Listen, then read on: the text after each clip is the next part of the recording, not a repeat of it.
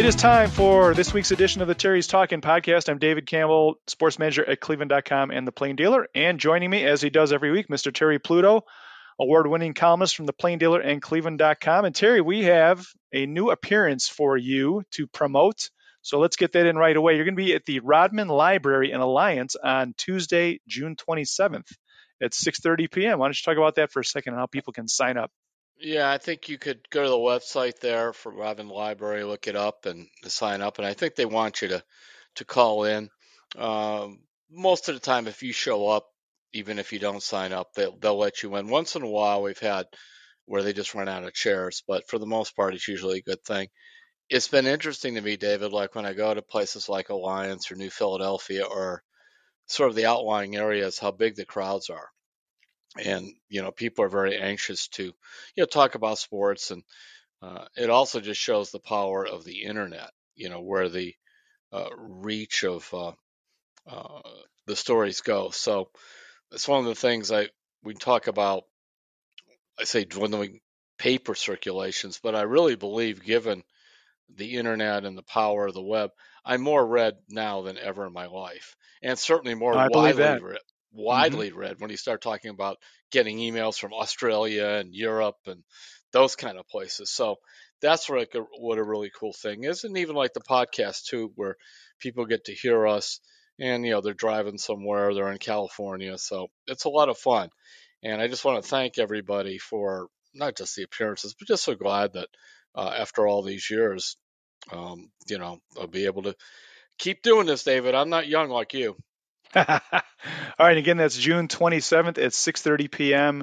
It's not named after Dennis Rodman, right? The I Rodman don't Library? think so. No, I don't think he was so. one of the greatest rebounders in NBA history. So, Yeah, and, he was. and that's in Alliance again, June 27th at 6:30. So, all right, Terry, it's been a busy day for you. We're taping this on Tuesday afternoon. You were out in Berea at Brown's mandatory minicamp, and you already put up some scribbles about it. It seems like the receivers really caught your eye today when you were out there. They did, and part of it too is Watson's throwing the ball better. That helps. The other part is one of the Browns executives explained to me, they have all these. They keep adding new rules of what you cannot do in terms of contact in these situations. So they don't want any contact with the shoulders or head or whatsoever. So they really don't want a lot of guys jumping up in the air at the same time and making a play on the. In other words, the defender can make a play on the ball, they'll make a play on the receiver. Although right at the end of practice, Cedric Tillman, the rookie, went up between two like second or third string defensive backs, and that looked like football. He came down with it, and everybody fell on top of each other, and they weren't thrilled about that. But to see Tillman make that catch, but he's 6'3". Donovan Peoples-Jones is 6'2", and Amari Cooper 6'1". And you look at how Cooper and DPJ catch the ball, how long their arms are. Um, I could see why the Browns are not in any big hurry to throw a ton of money at DeAndre Hopkins. I think they like what they have with those three guys, and along with Elijah Moore, and they have some other guys, Marquise Goodwin, but uh, it was almost like they reminded me, and like sometimes in basketball, how you're throwing the ball over the defense, like one big guy throwing it to another, and Watson was doing that. He was throwing the ball over the defenders, especially to Cooper and DP and Peoples Jones, and it was very effective. And Watson looked great. You should look good in these 7-on-7 drills and that. But I've watched balls land all over the place over the years in Berea during this, the time from. I know sometimes Brady Quinn would be really good, and other times it's like, did he just throw that ball to Euclid? I mean, where did that? What was looking at? Where was that going? Poor Deshaun Kaiser, and I remember Robert Griffin III. These balls would go like flying up against the walls outside of there. It was just so. It was if you're the Browns, a great 7-on-7 and a good OTAs from Deshaun Watson doesn't mean you plant the Super Bowl flag, but also every step he takes in a positive direction is probably a bit of relief for them, because they could say whatever they want. Those last 6 games are disturbing to the Browns. I mean, it wasn't just rust. I mean, he looked bad, and so they want him to look good. And this is the season, Terry, of no excuses, right? Mm-hmm. And for Deshaun Watson to have no excuses, he's got to have guys that he can trust to go to with the ball. And it's interesting. I think you wrote about this too. Kevin Stefanski and the coaches have been talking all season about being more dangerous downfield, Mm-hmm. but and I think they are. You know, they've added speed with Moore and you know, Good and one. Goodwin. So and but beyond that, they're more explosive, like going up in the air Mm-hmm. now too. It Yes. seems like it used to just be DPJ, but now you said like Tillman can go get it. They want guys to be able to catch balls if they're a little bit wide, if they're a little bit high. Go get the ball, and they've really bolstered that receiving room in a big way. Yeah, and people, the best thing that Njoku does as a receiver, I think, is he'll go up and make some gigantic catch, jumps over everybody. Of course, he'll drop an easy one now, and but Njoku is good at that. Uh, and you have to throw the ball just the right way because I remember Eric Mangini was telling me, I was talking about, boy, it's really nice when you throw that high pass and only a receiver could get it. He said, but yeah, you don't want to throw it too high because what happens? The dreaded deflection. Off the finger, ball goes up in the air, and next thing you know, it's caught by the other team. So, what I didn't see any of that. I mean, Watson was extremely accurate. I think they had 10 red zone plays where they kind of start at the 20, go to 15 to 10. He had 9 completions out of 10 throws. The only one he had one tipped by I think Newsom did tipped it, and then it got picked off. But that was it. And that really wasn't his fault because no, that was his fault. Yeah, that was a bad throw. Somebody else had an interception. That my guy Cameron Mitchell got an interception, but it came right off the hands of a receiver whose name I forgot was you know, I mean, you by the end of this thing, you're looking at that. There are guys on the field. I don't know who these people are. There's a guy named Harden out there and somebody else. So, and I don't think it was James. He is available though, so Mm-hmm. and so Terry, yeah, we kind of have been talking about DeAndre Hopkins last couple of weeks.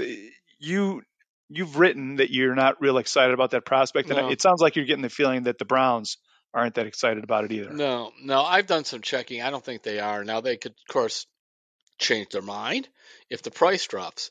But Hopkins's view, and remember, he just signed with Clutch Agency out of Cleveland. He didn't do that to sign with the Browns. He did that to get a better deal because Clutch has really been started by Rich Paul, has really been doing a lot of work in the football area, and they want big contracts. It's kind of like what I mentioned before about Shane Bieber being with Drew Rosenhaus, and Rosenhaus hired a guy from the Scott Boras agency. Uh, Rosenhaus being a premier football agent, moving into baseball, he's not there to do a hometown discount for Shane Bieber. Well, Clutch is not there to take a sweetheart deal for Hopkins. They want to get big money for him, something like what Odell got and which was 15 million plus plus incentives, no less. So we'll see how that plays out. But hey, like John Johnson the third, he's still out there. Sometimes Yeah, you can get going, and I'm not saying he's great, but you would think by now he'd be in camp somewhere. Clowney's not in camp, but I could see that. I think that interview Clowney did with Mary Kay, that was you talk about just drive a screwdriver into your own heart to kill your own career. I mean, my goodness, he didn't put his foot in his mouth. I mean, he put his. I mean, really, with his mouth, he messed up his career. I imagine somebody will bring him in but sometime. But boy, and the money and the lost money, oh, even if he does get signed. So, uh-huh. yeah. Yeah, I'm a little surprised, Terry. It's everybody's waiting for kind of that June 1st foot to drop, Hmm. shoe to drop, not the foot, the shoe to The drop. foot is in the And middle of Clowney's mouth. Remember that. that's right. And you'd think you'd thought like Hopkins and some of these other guys would have been happening pretty quickly after that, but it's already the sixth here, and some of these guys are still out there, including him. So we I shall think a see. lot of teams too have figured out that yeah, this guy might be better than I have, but how much better? At what price? And the Browns have to be careful. That's one of the things I mentioned about Hopkins. It's like it's not just simply, oh, you don't want Hopkins. He's better than some of the guys. Of course, he's better than some of the guys they have, but you have to make sure you watch your salary cap. And right now, I think they're 5 million under, and they'll be adding maybe 8 to 10 million more. But I know I had a talk with Andrew Berry about this, maybe a year or so ago. And he mentioned he likes to have like $8 or $10 million wiggle room because you don't know. You could go in the second week of the season if two running backs go down or something like that. You want, or like when they brought in Zadarius Smith, there was a guy sitting out there that they didn't anticipate would be available, and that was where kind of their big $10 million move went for him. And you can't make it if you don't have the money. So you're right. Yeah. All right, let's move to the defense. Terry, you mentioned Zadarius Smith playing inside on the defense. Obviously, no hitting today, but what did you see from the defense and him? I admit it was hard. I wasn't sure what I was watching because a lot of this was 7-man defense, and it seemed to me like they were just putting in a lot of, uh, whatever they call it, the install. Hmm. Um, it is fascinating to watch how Jim Schwartz stands right, kind of almost in front of the center, and he's looking at his defense, and they're off the line, and he's listening. I was told he's listening to hear the calls. He wants to hear how they're calling out the different things, and that. Now, a guy that was very interesting, and I hope I get his name, McLeod, the kid they signed, young man they signed from last stop was the Colts, who had played previously for Schwartz. He was fascinating to listen to today, David. I mean, this is another one of a glue guy, good clubhouse guy. He actually compared Schwartz to Greg Williams, who he had played for earlier in his career. Only he said, I mean, their personalities are different, but he said that Greg Williams, when he played for him, was had a way of galvanizing men to play together, giving the defense an identity, having them really buy into each other. And you go back and look at what it was, a strange season, but I believe Greg Williams' record is 5-3 as the head coach of the Browns. Remember, he did come That's in right. after all that chaos. I'm not going any farther than that, but he did bring order and a sense of purpose to them. And he said Schwartz is a master of that. So it isn't just he's going to run the four front or even that big, the wide four or that, a 5-man front he's talking about. It's more of the unit. And I thought that was really missing. It was another part. Uh, Previously, the last 3 years, the defense didn't have much of an identity at all. No, that's for sure. And the thing that has been interesting to me so far, and you mentioned him standing above the center and watching the defense. Most Mm, coordinators would come in, and I want to see which guys are physical, and I want to see which guys can cover man to man and stick their nose in when there's a running play. Like Jim Schwartz, he saw the film last year. He knows the deal, and he saw how many communication breakdowns there were mm-hmm. from week 1 to week 17, and he's like, we're not putting up with that this year. And the communication seems to be at the top of his list in terms of we're going to talk, we're going to over communicate, and we're not going to have any of that crap happen this year. And he's going to put a stop to it. I have no doubts. I mean, I really don't. Miles Garrett talked about this too. He said one is the assignments are easier on the defensive line. He said, I don't know everything that's going in the secondary. He said, but what I've looked at, he said, we really should cut a lot of those blown coverages down. But he said there were a lot of blown assignments on the defensive line too. So in other words, there was too much going on here. He says something like, it's hard to play because I guess you have a couple basic things to do, but the defensive assignments are simple. In other words, you know what you ought to be doing. It may be a real challenge for you to do it, but the days of three defensive backs staring at each other and pointing fingers like the little kids in the room, like someone who spilled the chocolate milk all over the floor. No, he did it. He did it. I don't know who did it. I wasn't even in the room. That should end because that. How many games did that cost them last year? 2 or 3 blown Oh, at least, coverages. at least it is. It's like that Spider-Man meme from that new Yeah, Spider-Man movie where all the Spider-Men are pointing at each other, yeah, it Terry. really was Except it's that. Brown's defensive backs. So and that's been this is the time of year when everything's upbeat and people are in a good mood.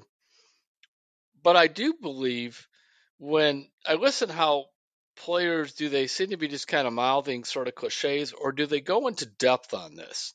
And what I'm hearing, especially from the defensive guys, is how this is very intriguing to them. they sense that they have more of a leader that they appeal to, that appeals to basically the best in them, uh, and that they lacked an identity. That's what I heard before. And the good defenses all have an identity. And those men on defense, they long for that. That's part of the reason. It is a violent game, and they want to have each other's back. In the same way, the good offensive linemen, they always have. An offensive lineman's the code never should be, even if that left guard next to me blew the assignment. No, we should have picked it up. You never say a negative word about who's on the offensive line. Well, Terry, I will throw this out there. My prediction is that Jim Schwartz will be the most important addition for the entire Browns season this year. I think he's going to have the biggest impact of any of the players or Ventrone or anybody else that they brought in. I think he's going to just revamp and revitalize that whole unit. I think you're right. And I'm really curious to see how these guys play when their pads are on. They're having not only just training camp, but also this practices against the Eagles, which I think are going Yes. to be really revealing. I cannot wait to see those. So, all I remember right. watching that stuff with the Eagles last year, Dave, and I'm going.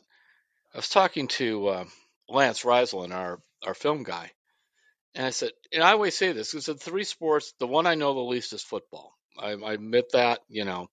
I played baseball at Benedictine and even 1 year at Hiram College. Basketball. I covered a lot of NBA. I was a bad basketball player in high school. I did nothing in football, and I think it does help to do that. And my brother was a high school football and high school basketball and baseball coach at Cleveland Central Catholic and elsewhere. So, but the football thing confuses me. But I remember saying to Lance, "Is it me or the Eagles look really good? Are the Browns bad?" And he said, "No. He just liked." Uh, you could see what Hurts was doing out there. That he was tough, tough to contain, and he just thought that they were going to have a breakthrough year. I don't think anybody knew Super Bowl, but that was, and you could see it though in those workouts, even though they really weren't hitting much or anything. Well, there's going to be some wood laid that day. It's going to be really fun. Mm-hmm. So, and it's in Philadelphia. So that's something to look forward to later this summer. So, all right, Terry, you want to take a quick break here? Sure.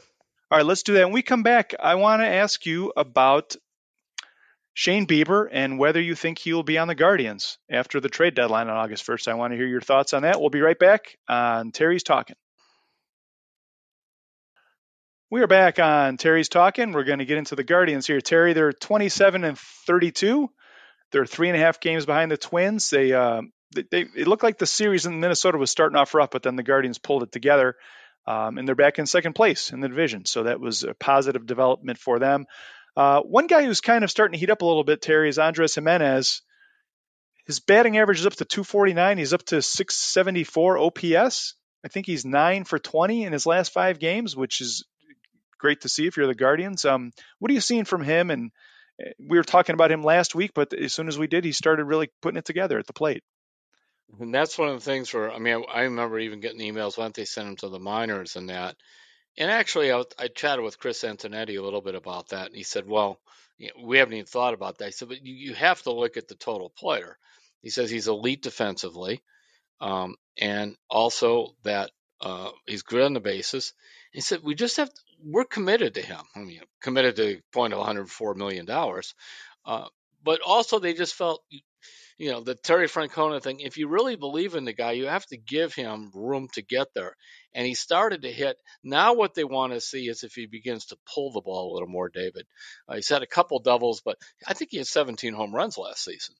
So they want to see some of that power come back. But it's just a refreshing thing. He was beating himself up mentally. I remember in spring training several years ago, I asked Francona about one of the tougher things he's found as a manager. And he said, um, one of the hard things, he says, this is especially for hitters. He said, confidence is such a big deal. So, but you tell a guy who's not hitting like Andres, oh, be confident. You've been a good hitter before. Keep your confidence. But he goes to the point right now. He knows he's like 1 for 20 or whatever. His confidence is shaken. You know how you get confidence? You get success. But if you don't, but a lot of times too, if you don't have success, it's hard to get your confidence. And it is strange how they say, a broken bat hit and then maybe a double off the wall does get you going. It seemed to do that with Jimenez. But he's such a key player to them. And they need that, his doubles and just the energy he brings there. So that's been a relief. They finally got somebody with power to get hot, and that was Josh Naylor, who we never need to see stealing third base again. I mean, I'm like watching that, and he goes, and I'm like, and you're going in head first. Of course, he jammed his wrist. Fortunately, it wasn't too bad, but and also remember, he is a guy that his leg was put together like with an erector set after that big injury and collision he had a couple of years ago. So, just play station to station baseball, Josh. I mean, I know you love you got that hockey mentality, which you could relate to, but there's hockey and there's dumb. Don't be a dumb base runner. There's a T-shirt. There's hockey and there's dumb. So yeah, and being such a big guy too, Yeah. like that's a lot of wear and tear and pounding and running into guys, and you never know. You never know. It's not worth it. So, Mm-hmm. um, so Terry, there's been you've been getting some emails about the future of Shane Bieber with the Guardians, and the clock is ticking there, and he has lost some velocity. I know that a lot of baseball watchers have noticed his strikeouts are down in addition to his velocity. Uh, do you think that he will be gone by August 1st when the trade deadline hits, and will he be around after that, or do you think this is the time when they could get the most for him? And we've seen the Guardians do this years in a row, time after time, where they trade guys at just the right time. But do you think this is when it's going to happen? Yes, I do. Um, yeah, I mean, I have a couple reasons. I mean, number one is he's not going to resign here. They tried a couple times. Earlier in the broadcast, I mentioned the Drew Rosenhaus factor. Um, they want to get him to the open market.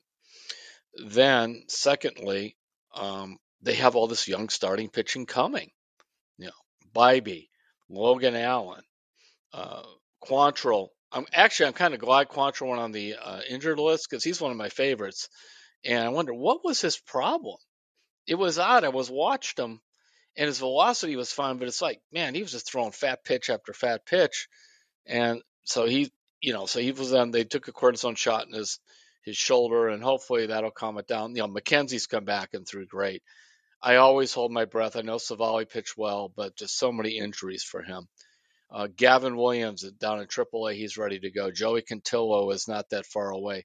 They've got a lot of starters coming, and whether Bieber's strikeouts are down or whatnot, any good team would want him. And David, I keep looking at the farm system. I don't see any bats. There are no power bats ready to go. And that's the problem. I've been looking the last week or two to see what's out there around the majors in terms of like a good veteran power hitter. I got a name. I'll throw it to you here in a minute, but there's not a lot of people out there that I think the Guardians would want back as a big bet that I can see that are available right now. Because with the way the playoffs are set up, a lot of teams are going to be in it when the trade deadline hits. It seems like it's a really thin market right now. But they may turn around, David. This, like for example, certain teams just seem to have hitter after hitter after hitter and don't have any pitchers. You marry that up with the team that has all the pitchers and no hitters. And so suddenly that guy's maybe in his second season or whatever, and they project him to do well. Um, that would be the guy that they trade Bieber for, along with some others. So uh, I just there's a lot of matches.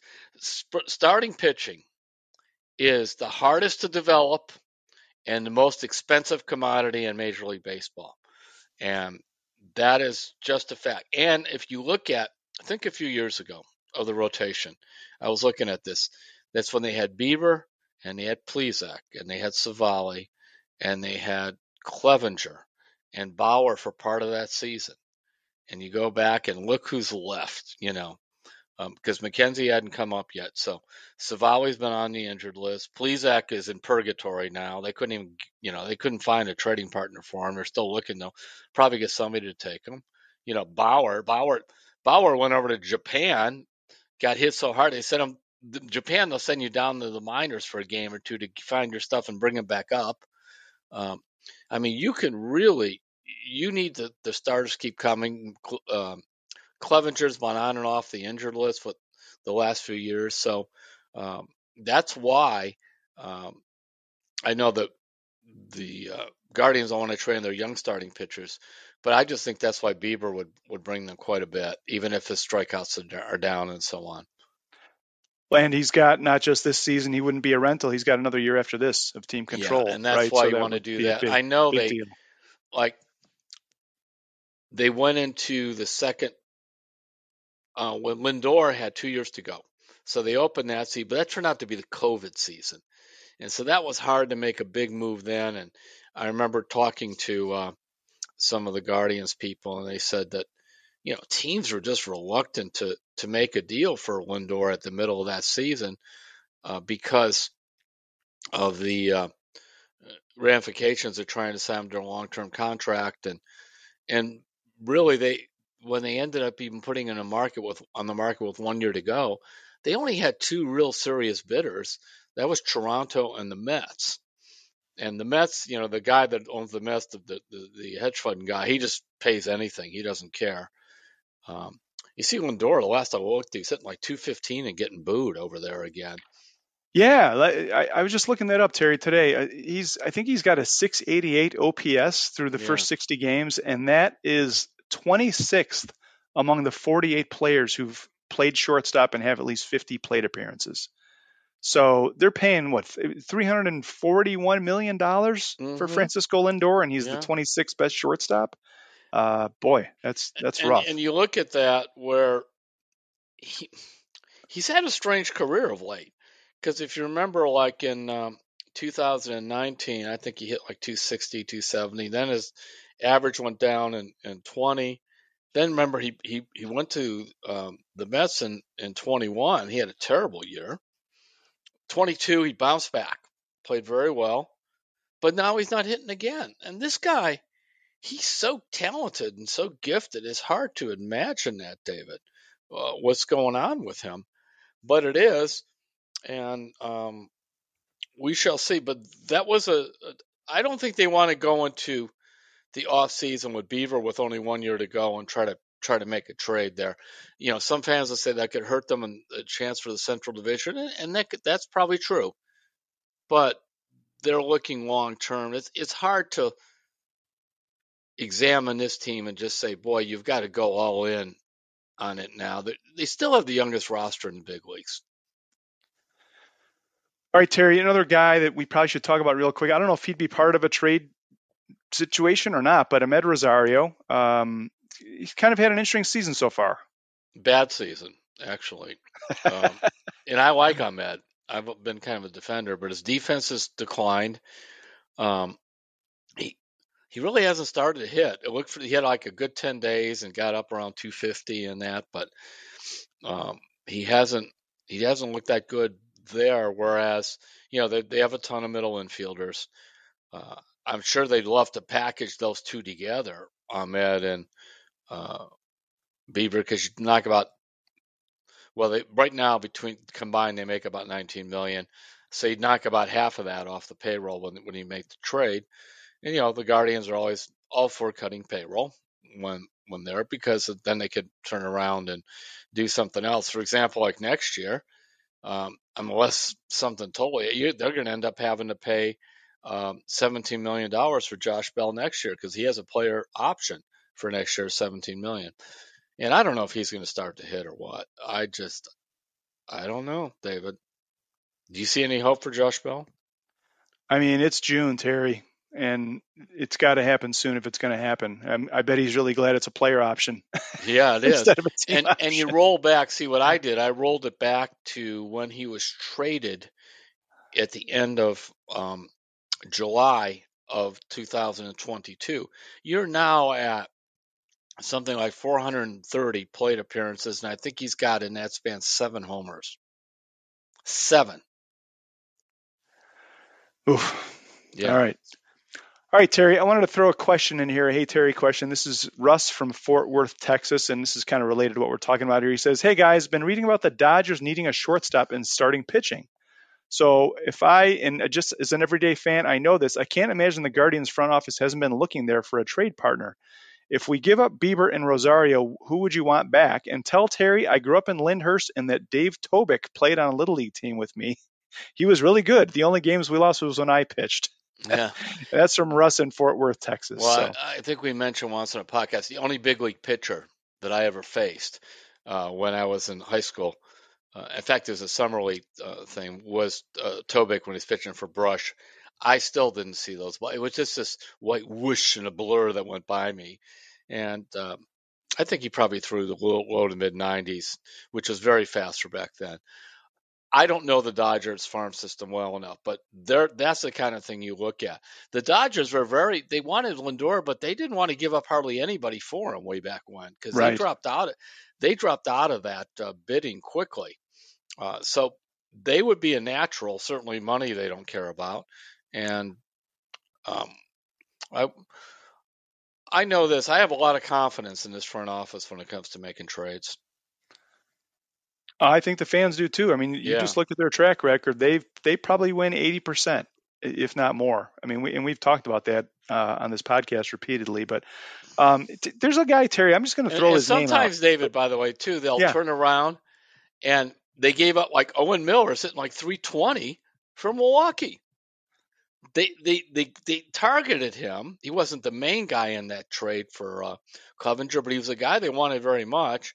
They gave him about 500 at bats here. He didn't do much, but they kept thinking he was going to hit. And of course, then they gave up on him, and now he's hitting. That always bugs you.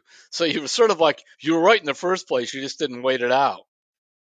Terry, one name I just want to throw out, just somebody I kind of picked up on, and I have no inside information on this or anything, but it's just a guy. I've been trying to look for someone who, wasn't a huge investment, can hit left-handers. This guy is batting 302 against lefties this year. Brent Rooker, he plays outfield and first base for the A's.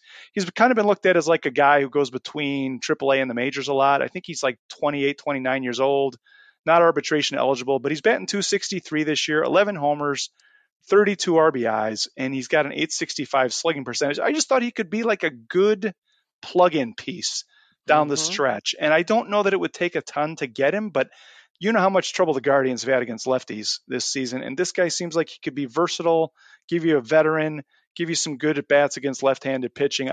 He just seems like he might be a fit. So I just thought I'd throw his name out there just in case this is something to watch down the line. So Yeah, Brent they could. Rooker. I mean, and he's the kind of the A's there too. You could give him a bunch of Class A prospects or something, and see what you want to do because they have z- less than zero interest in winning any games.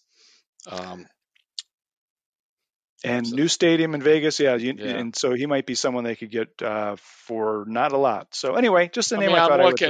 throw out there. Uh, he's got 11 homers and 212 plate appearances, so that would be nice. He, I don't know what kind of outfielder he is or whatnot, but sure, that would be. Why not? You look at the A's, and when in doubt, trade with San Diego. I haven't looked at who's left at their prospects, but they love to trade with San Diego. Um, and remember, one of the Guardians top people told me, said part of the reason we trade San Diego, we have done so much work on all their prospects because of all the deals. We feel pretty confident when we're looking at them because if they have anybody left. They know them inside and out. Yeah, yeah.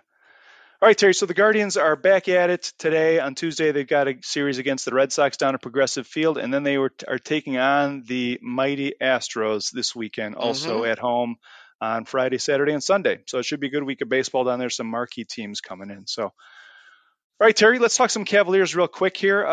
You've been getting some emails from fans who are kind of worried about Donovan Mitchell's future in Cleveland. Talk about that for a second. Well, one of the things when you see LeBron leave twice, you always think, well, whenever these guys, their free agency year comes up, they're out of here. Um, I know a couple fans had it kind of messed up on his contract. They thought that this was upcoming season was his last year and then his player option, but actually he's got two more because if Kobe Altman had traded for a guy with only 2 years left on his contract, all they gave up, he should have been fired. But 3 years is different, so that gives him an opportunity to have the team develop with him. Um, and just because he wanted to play in New York, and it doesn't mean he will or that the Knicks would trade for him or that kind of thing. Clearly, he was very disappointing to me in the playoffs. He Where was the guy that averaged 28 points in 39 games for the Utah Jazz? We hardly saw that guy. Saw a lot in the regular season. Didn't see it much in the playoffs. And I don't know if he was trying to uh, fit in with Garland or what. I do think that this upcoming year we'll have a better feel for how Garland and Mitchell play together consistently because they have some nice moments and some others. The Cavs are a weird team because I was looking at when Garland and Mitchell are playing together, they're taking, like 45% of the shots in those games. And if then you throw in Mobley if you want him to be kind of a offensive force. Um, they had to get a small forward that could score and this and that. Well, where's he going to get his shots? I mean, Jared Allen sometimes gets left out. So that's one of the things they have to look at. So Terry, every time I'm watching NBA on TNT, Shaq comes on and he's like, if you're a star in this league, you got to score your 25, 28 points. You're not getting it done. So he says that every single Yeah. game about whatever he's watching. But if you watch that series, the Cavs were such a non-threat from outside that they were packing the lane, which is where Donovan Mitchell goes to get a lot of his points and free throws. I mean, which side of that line are you on? That he just needs to get it done? Are you in the Shaq camp or in the he didn't have enough support to the outside to free things up camp? I'm more in the Shaq camp on that because he Mhm. he missed a lot of number of outside shots. Uh, Garland was either real good or invisible. It was just a strange thing going on there. Now I hear, well, they got to get rid of um, Jared Allen because he can't shoot threes. Well, as I mentioned in my straight A, Bam from Bam Milwaukee, Adebayo, Bam Bam Adebayo. Adebayo. He was 1 for 12 in threes this year. He's like 10 for 68 for his career. He doesn't shoot them. He rebounds. He defends. Now, the difference between him and Allen is he's aggressive offensively inside. He really wants to score, get those offensive rebounds. But Allen has the stuff to do that. He needs to do it. On top of that, I had a fan ask me, well, can he make a shot around the foul line? Well, I looked it up. You could go on StatCast and all this stuff. He was 22 of 44, Jared Allen, shooting from the range of 10 to 15 feet. And he shoots 70% at the foul line. So he could make some of those. I'm with Charles Barkley, who says just because a guy, and it's kind of a play on mine, he goes, just because a guy's open with free doesn't mean any fool should just go take a 3-point shot. That was all I said. These fools here, like, you can't make that shot. I don't care for you. I'm not shoot it, fool. Don't get in there. And it's so funny, but it's like, it's true. So you don't need everybody taking those because it's like, what do you think Jared Allen need to learn to shoot 3-pointers or Mobley? I think Mobley's outside shot can develop more, but you just need them to play to their strength and the team to go find some shooters because where you really could use the shooters is coming off the bench. I'm all for getting some guards that can make some 3-point shots. Yeah, and Terry, I mean, geez, the draft is 2 weeks from Thursday, Yep. and all you got to do is watch these playoffs to see like the Cavs only have a second round pick, but you can find guys Mm-hmm. not just in the second round, but like undrafted free agents. I mean, how many guys they've been talking about this all playoffs long about how many undrafted free agents the Heat have that are contributing right now. So it's on Kobe Altman to find those guys either in the second round of the draft since the Cavs don't have a first or other ways. Yeah, and the Um, G League, remember, you could just go get somebody else's G League. It doesn't mean you just have to have your own guys at the charge. You could pick a G League player from somewhere else. I mean, they think the Sam Merrill guy that they had at their G League team, they think he has a chance to be a 3-point shooter. You mentioned Windler. I mean, Windler is sort of their version of Aaron Savali, only never had the good year that Savali had. It's just like you just never know what the next injury is going to be. Um, so, but they're out there. So that's got to be the challenge now is kind of you have to be good at rummage sales. Just go out, check the garage sales, check the estate sales. In other words, there are players out there and you've got to go find them. Yeah, and luckily for the Cavs, they're not looking for Yeah, they're looking core for guy. role players. For role Yeah. players, yeah, Mm-hmm. they have their core guys already, so it's all good. So I thought this was a good stat, Terry. Before we move on from basketball, so Kevin Love has reached the NBA Finals every time he's been in the playoffs. Isn't that something? 5 for 5. And everybody was Yeah. raving about the Nuggets after game one. Now the Heat won game two, and they're right back in it, heading into game three on Wednesday night. So I thought that was a good stat. He's been in the finals 5 out of 5 times. That's not many players who've done that, I would say. Yeah, they've kind of taken Kevin out of the rotation as they've gotten deeper, but Kevin helped get them there. And it was a strange year for Kevin because he actually didn't play all that great for Miami in a regular season, shooting like 27% on threes, and then the playoffs came, and we saw the Kevin Love that was here 2 years ago. Remember coming off the bench and doing, boy, that Kevin Love. I'm not saying that would have helped them beat the Knicks in that series, but it would have been a game changer Oh, it because would have helped. It would have helped. yeah, because he could not just the defensive rebounding, but also help him in terms of long range shooting. It would have really made a difference. But so that, yeah, it really would have. And the Cass element to this thing of, well, Kevin can't defend the pick and roll, and then he wasn't shooting well on top of it. Well, you're not talking about Kevin playing 30 minutes and can't defend the pick and roll. You're talking about Kevin playing 18 to 22 minutes, and you should be a good enough coach to adjust to that. The Heat did. And earlier in his career, the Joker, Jokic, they say, the problem there, he's a skilled player now. I'm not going to take that away. But you just put his big butt in that pick and roll. He can't guard anybody. He's out there 20 feet away. They're driving around. It's a layup drill. Well, they figured it out. And also, what do? They play to his strength. And he's only with a two-time MVP or whatever he is. I mean, he's the most unique And a thing. second round pick. Second round Isn't that pick, something? yeah. And I do hate this is another thing that I hear in the NBA, and it's like second round picks they really don't matter. I mean, yeah, well, all the analytics say. Then we're back to my rummage sale thing. Uh, they're all saying that, but nonetheless, there are second round picks who end up being good players. I mean, Danny Green was a guy they picked in the second round here. They got impatient with him. He ended up going to uh, San Antonio, who actually then sent him to the G League with the assignment to improve his defense in that. And then he plays like 14 years. So there are second round picks that maybe don't, Jokic is obviously different because the guy's a Hall of Famer picked in the second round, but some of these others. And I just want, that's going to be the challenge for Kobe Altman and the front office to go do it. All right, Terry, let's wrap up with some Hey Terry Okay. questions. We got a good few this week. This first one's about your faith column. It's from Vince in Cincinnati, and he says, "Hey David, Terry, I've been following you, Terry, for more years than either of us can remember. Of course, I've enjoyed reading your sports columns, but your faith columns really make a difference in many lives. You hit the nail on the head with your recent columns, especially the one about skipping the trite statements about what challenges God allows us to face. A friend of mine just beat cancer, and she did not tell anyone about it until it was over. She explained that when her mother went through the same thing, they were inundated with people telling them that God would not give them something they could not handle. Some insisted on providing advice on medical treatments, etc. She didn't want to face all that nonsense and was willing to give up her support system to do so. Keep up the good work." And again, that's from Vince in Cincinnati. And that column from a couple weeks ago, Terry, was just about like, that's not true. That, you know, I mean, scripturally, yeah. it's very iffy to say that God won't give you more than you can handle. First of all, everybody dies at some point. I mean, you're going to really do it. So at some point, you're going to get more than you can handle.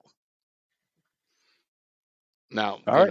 as a Christian, you believe heaven calls, all this stuff, and that's great. But other people, you all face something, and that's not what you need to tell them. You need to say, I'm here.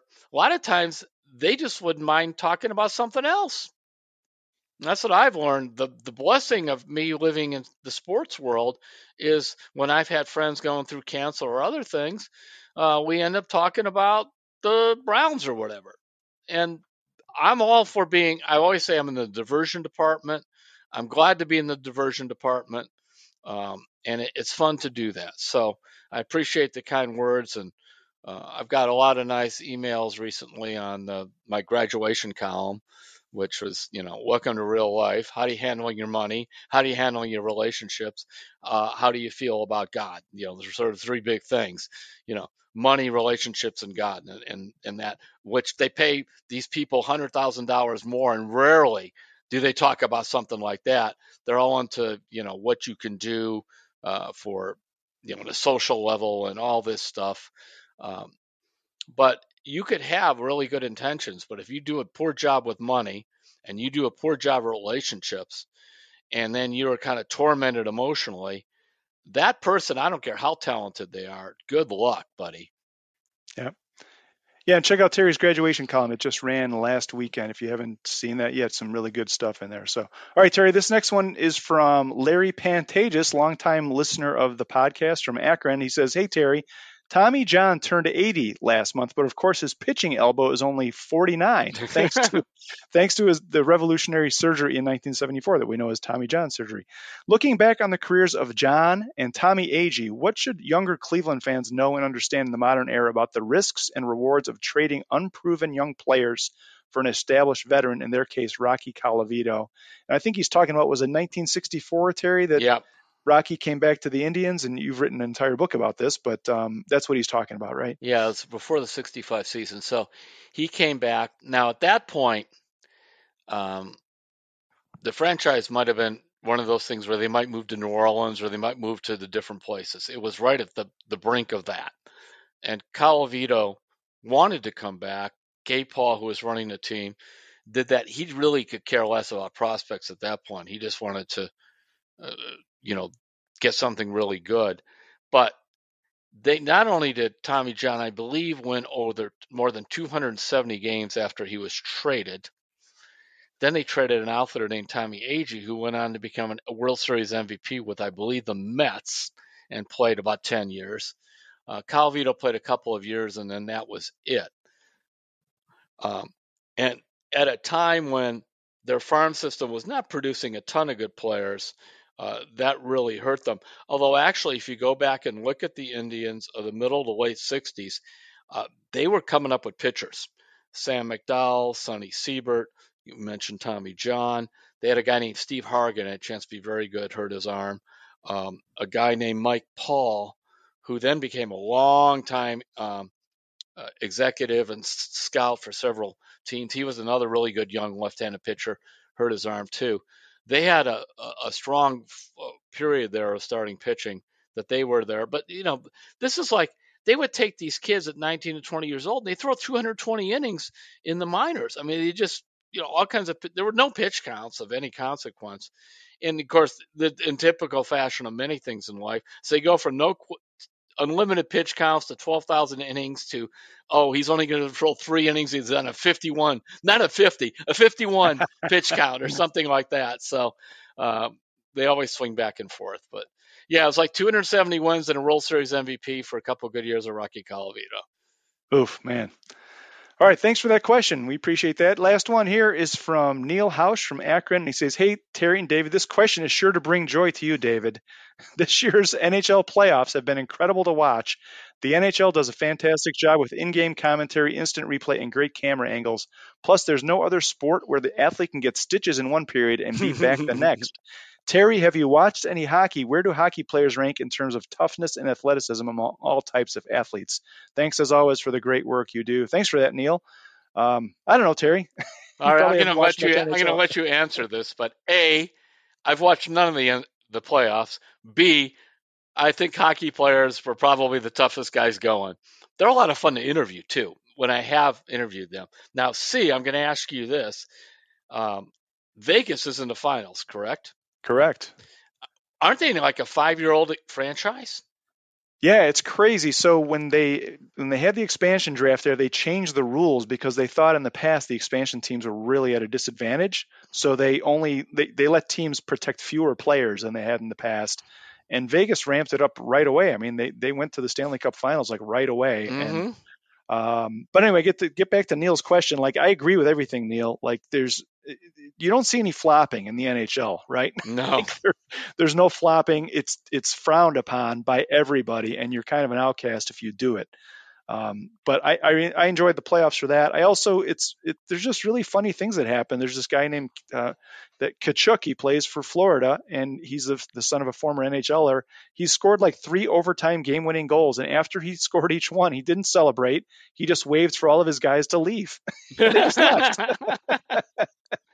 He scores. He's like, "Let's go," and they just skated off the ice, and that was it. I just thought that was hilarious. It was just a very hockey thing to do. I love the Um, fascination with the Stanley Cup when you get it.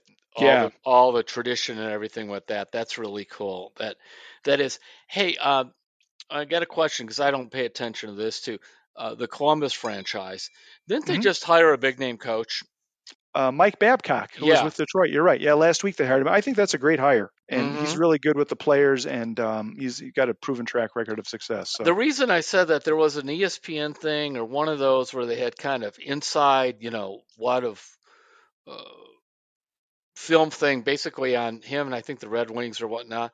And I found them fascinating to just watch that. I knew nothing about hockey, but I was interested to watch first of all, you saw the culture that Neil was talking about. Secondly, just his style of coaching. And he looks like he's a turnaround guy. Now, how does Columbus draw? pretty well, I think, but Okay. they got to start winning. They got to start winning. I think they've won one playoff series in the last 10 years, probably. So they've got to start winning. But They've gone through a lot of coaches too, haven't they? they have, and I know they were bummed. They were in the running for the number 1 pick, and they ended up number 3. So that bummed Yeah. out a lot of fans. But anyway, enough hockey talk. So thanks for that question. Hey, if you want to hit us with a question or comment about the podcast, you can send that in to sports@cleveland.com and just put Terry's talking in the subject line. We'll try and get it on our next podcast. So I think we're good, right, Terry? I am very good. All right. Thanks for listening, everybody. We will talk to you next week on Terry's Talk.